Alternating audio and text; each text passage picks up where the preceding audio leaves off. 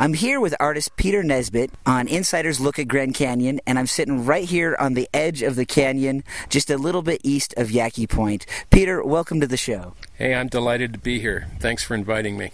It's so great to be out here with you and hearing the ravens and watching the canyon. And Peter, you've been coming out to the Grand Canyon, painting here on the edge, painting this landscape. When did you start coming out to the Grand Canyon to paint? I guess I was first out here probably around 1984, 85. First came here. I first came here when I was in the U.S. Navy out of San Diego. I drove up here, and that was in 1970. But after my time in naval service and a hitch as a commercial illustrator and designer in Washington, D.C., I moved out here for good and began my painting career. So I've actually physically been painting this landscape for 25 or 30 years. What's your medium? What do you paint in? I paint only in oils, and my canvases are 9 by 12 inch that are pre-prepared in the studio, and I've got a sealed box that keeps dust and particles and bugs out, and I carry those things out here in a day pack.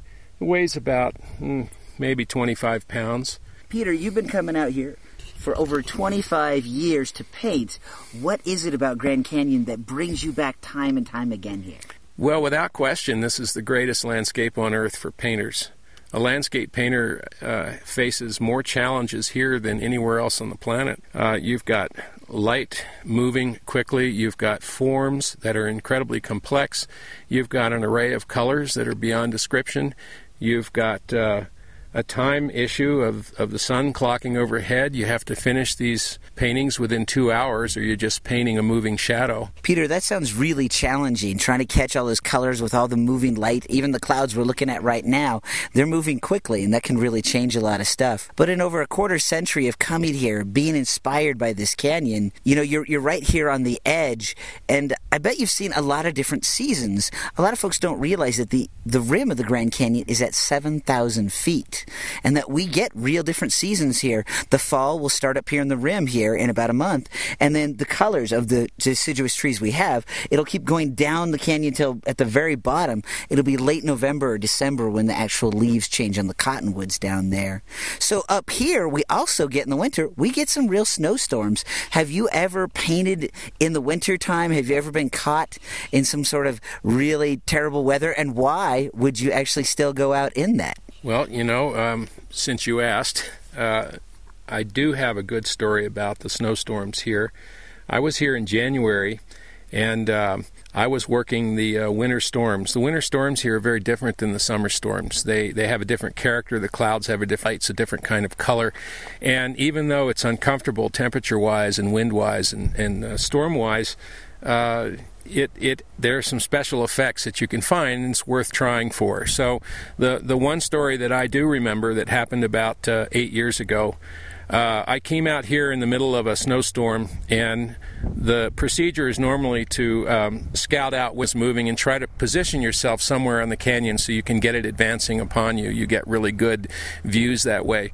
So I knew something was happening here at Yaqui Point, and there was no shuttle service coming out here, and there was about 8 inches of snow on the ground, and it's a nice long, I guess, mile walk from the main road out here. So I started walking, and as I was halfway, it set in on me, and it was a total whiteout, and I was really uncomfortable.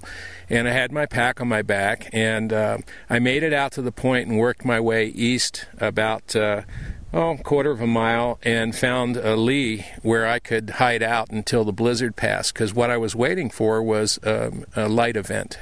And what I mean by that is a moment when opens like a grand story, and the canyon is revealed in the most dramatic of possible ways, because the air is clean, it's been cleansed, the ground is saturated, and the colors that are ripping through clear, glassy air up to your eyes are absolutely pure.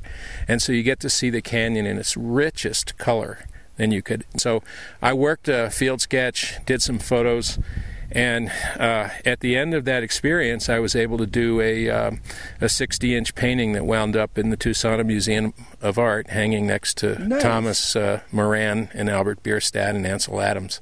Not that I'm on that level, but it was a delight to have a piece from Yaqui Point hanging with those old guys. Peter, you sound so inspired by the canyon, about the history of artists coming here, and I think a quarter century of you coming back again and again to paint here is a testament to how much you love this place, how much you're inspired by it. Thank you so much for being on Insider's Look at Grand Canyon, and I hope to see you on the rim here year after year, season after season, being inspired by the canyon. Thank you. May it be so. I love this place with all my heart. It's the greatest place on earth, and I'm never happier than I am when I'm here.